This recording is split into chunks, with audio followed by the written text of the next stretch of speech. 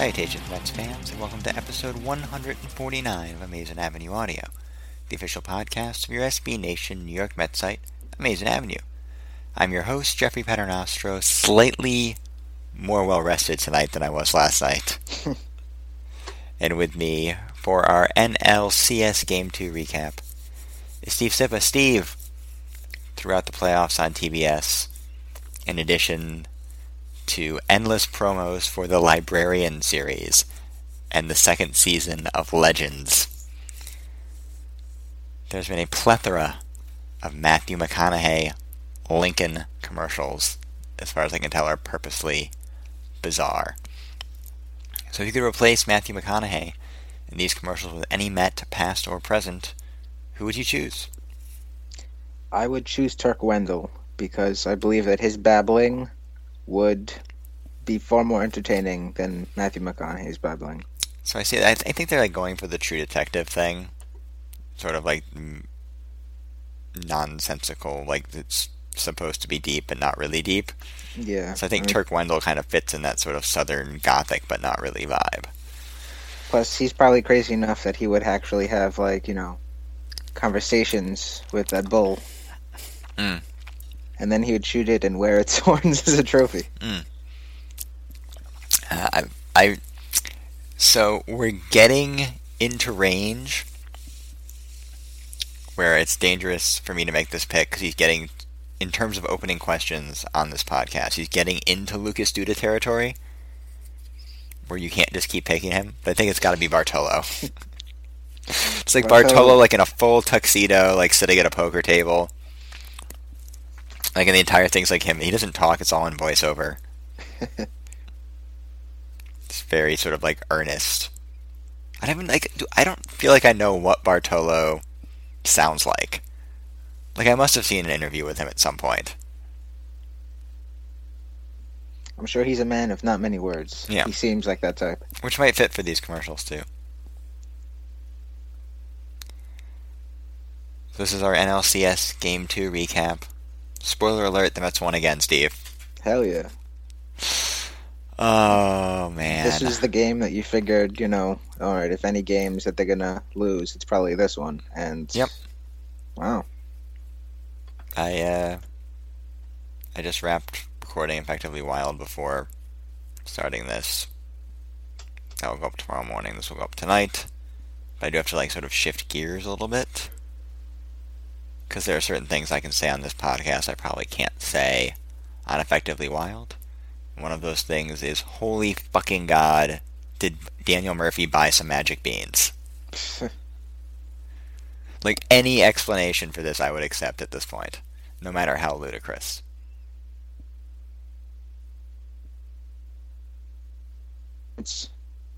I'm sure that's a very likely explanation.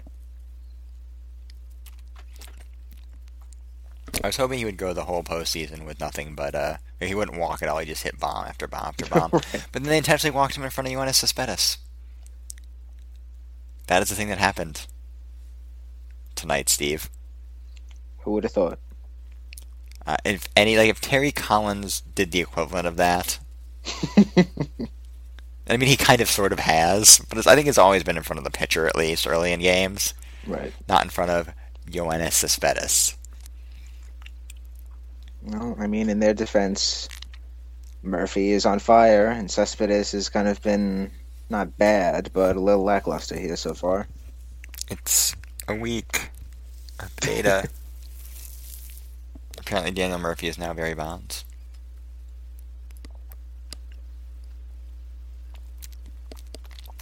I think the clearest indication to me that something strange is happening here is that he tried to Murph in the first inning by booting a routine ground ball, and still made the play. He can do no wrong right now. I don't know how much longer this lasts. It wasn't even a bad pitch from Arrieta, really. No. Well, It was a curve, like, pretty far off the plate, in and down. I think it was probably a harder pitch hit than the cutter he just hooked foul earlier in the at-bat. right, well, just good timing on the swing and into that lefty down and in power zone. Yep, and he just hooked it inside. That's a nice little part of the park. It plays short, I guess is the best way to put it. I mentioned this on Effectively Wild, so you'll probably hear it twice if you listen to both. And I encourage you to listen to both. But Branding.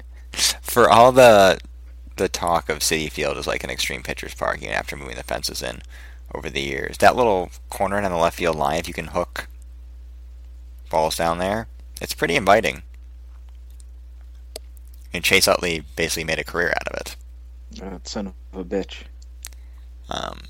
The Mets just haven't had any like really extreme lefty pull hitters. Like even Duda and Davis's power was more towards right center than it was sort of straight down the line. But Granderson's been able to make some hay there, and Murphy. And Murphy's just done it off, the three best pitchers in the National League and John Lester. Not bad. Not a bad resume at all. Outside of that, I didn't think Arrieta was that bad tonight. I mean, he wasn't obviously at his sharpest, but... No, I mean, he just allowed those 3 runs. Yeah. All in the first. Settled down after that. But it wasn't enough, because Noah Syndergaard came out and shoved. This is what's happening now. It doesn't always happen, doesn't always work out, but every day the Mets play a playoff game, they have a chance to have a starting pitcher go out and just absolutely dominate. That's a good feeling. And I mean, Bobby Jones can run into a one-hitter every once in a while. That's a thing that happens. Hey, do not impugn Bobby Jones' I would name. never in my life impugn Bobby Jones' name.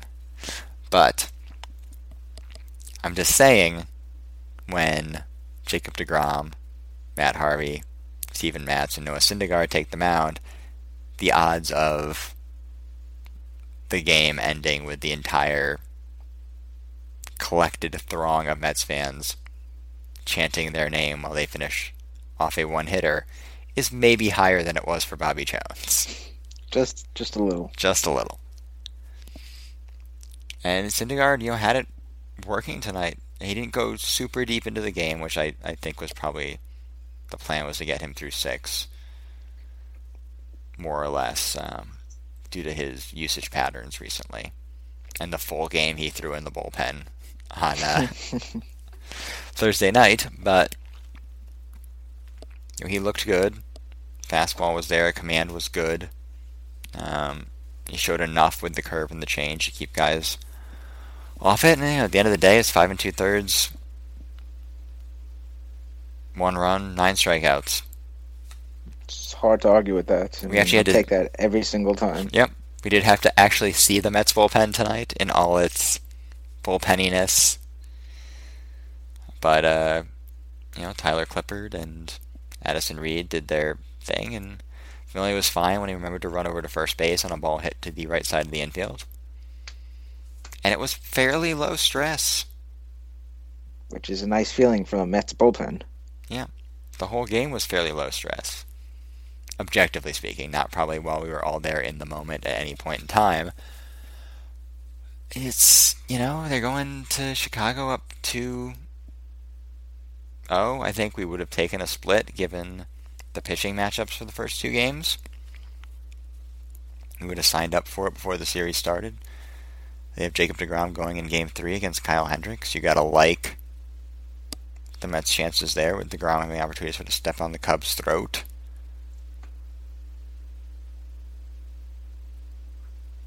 And yeah. Man. It's a good day. Yeah.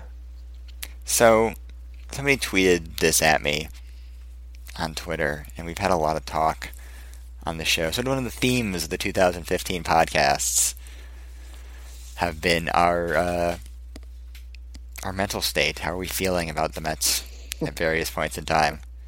And the actual subject of this tweet is, when does it become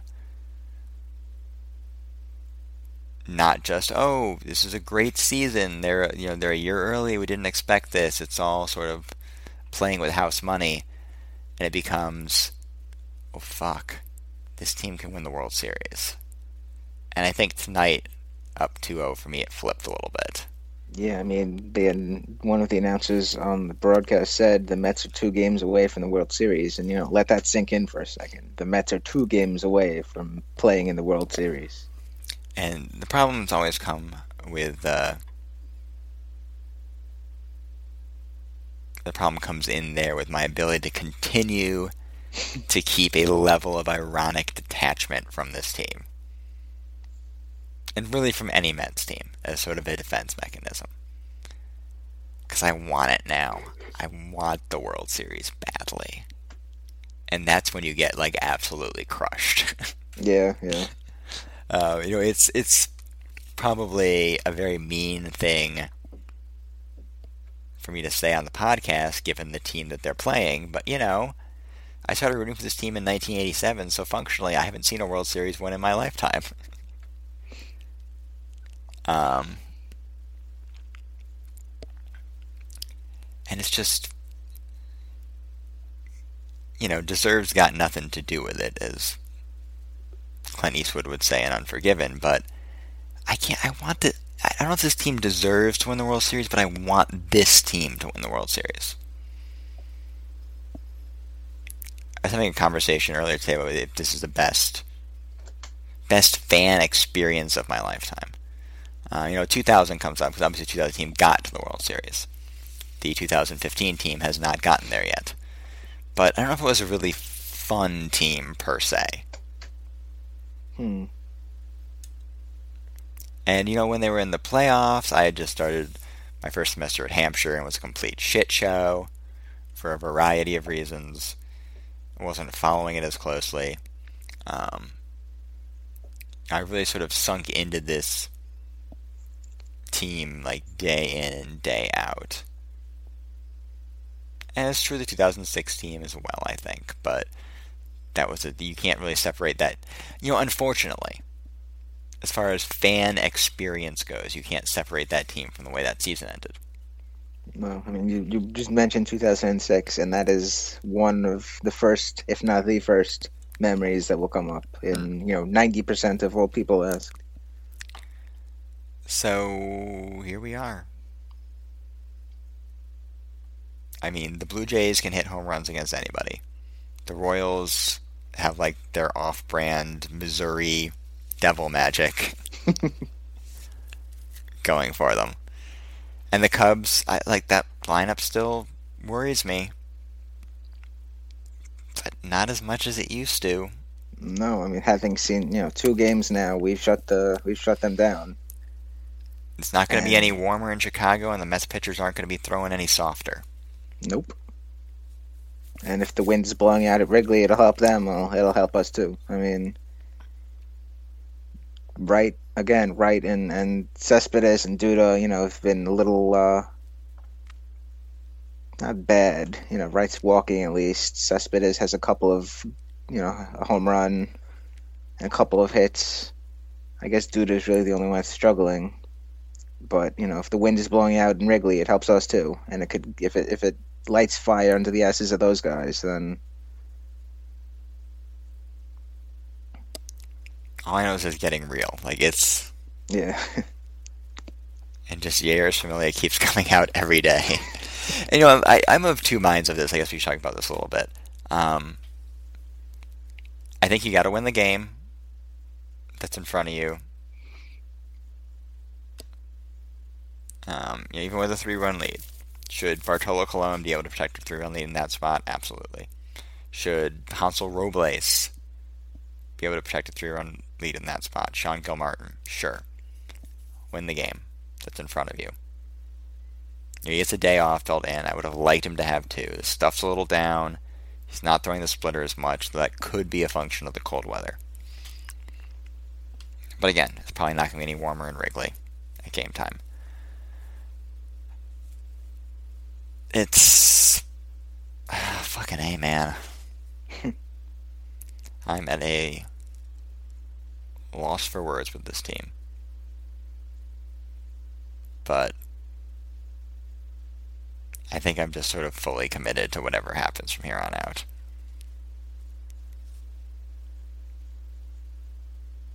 Well, it's going to be something good, so don't worry. You don't need to worry. Always the optimist. Yeah. I will say I am so looking forward to an actual, like, straight day off. I don't have to write anything. I don't have to podcast anything. I can go to bed at a roughly normal hour tomorrow night. I have to clear everything off away from the windows in my apartment because they're putting in new windows. That's all I have to do. It's like, as much as I love it, and I wouldn't trade the last couple weeks for much else in the world, it's nice to have a breather from baseball for a day. Catch up on some Hulu, cook dinner, make some soup. Maybe I'll make a soup tomorrow. It's also warm up later in the week, but it's still going to be cold enough tomorrow. I can make like I'll do a warm broccoli soup. Broccoli and cheese is one of the top 3 best soups ever. I got a recipe for it that I like. Now we've just added a new dimension to all of our podcast emails. Yeah, probably. Recipe chat. If you have a soup recipe out there you like, I'm always looking for good soup recipes. Stovetop Avenue. Yeah. I haven't made my first chili of the season yet. That might be coming. But I just use Jason Park's up and in chili recipe for that. It always works for me, so.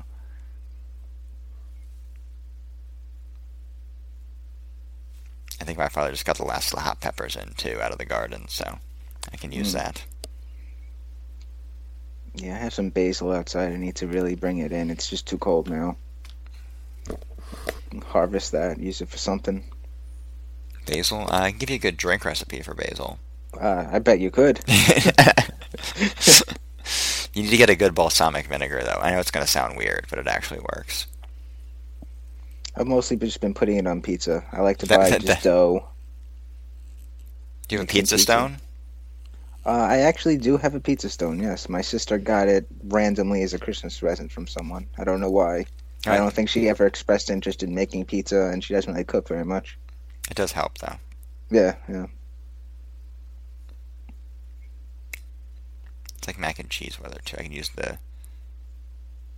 I'll do the mac and cheese with onion soupy out of Romans 20. I like that.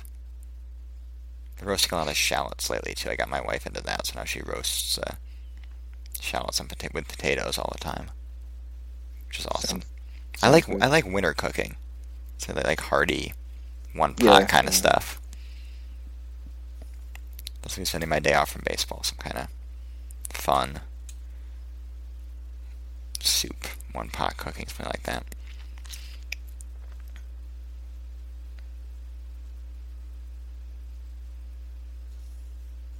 Oh, sounds good. Yeah, I think that's it. I don't have any more recipes to share. You can tell we're loose. We're just kind of like...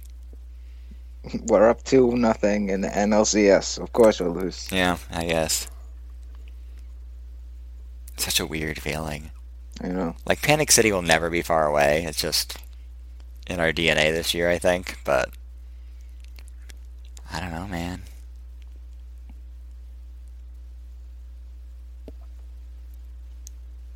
Fuck, this team's good. It's every button Terry Collins is pushing is working. John Neese came in against Anthony Rizzo, did his little drop-down Laredo thing, and just pumped fastballs by him. And it worked. Objectively, that's not supposed to work. No. Hashtag process.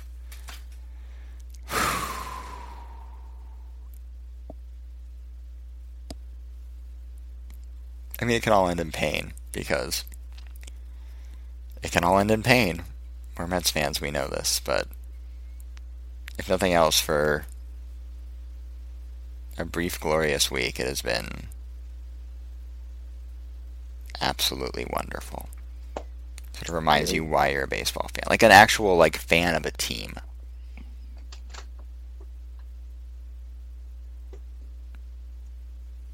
Not just a baseball fan.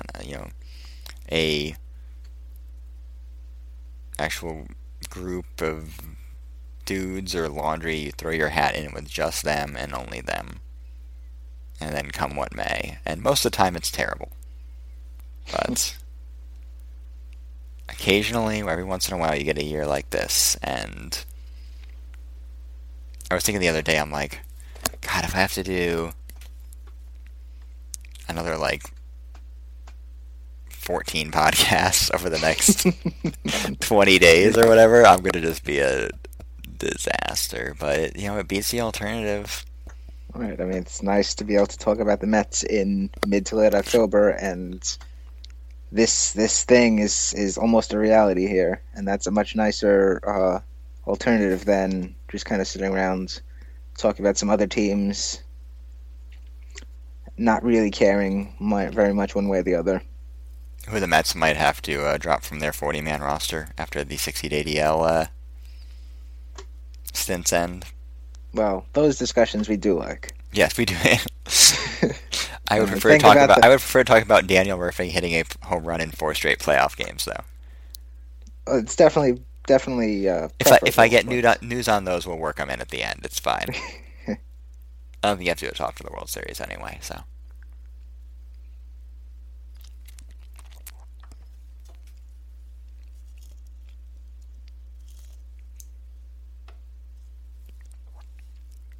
And the Mets might be in it. The World Series, that is. Holy shit. I was just daydreaming about taking the day off from work for that parade, so I had to keep my dreams. Let's make those dreams a reality here, guys. Yeah, I saw, I don't remember who it was, one of the beats was joking about that in the press box. It's one of those things where you just wait for, like, everyone on Mets Twitter to jump on them for even suggesting that. But I think everyone's really loose right now.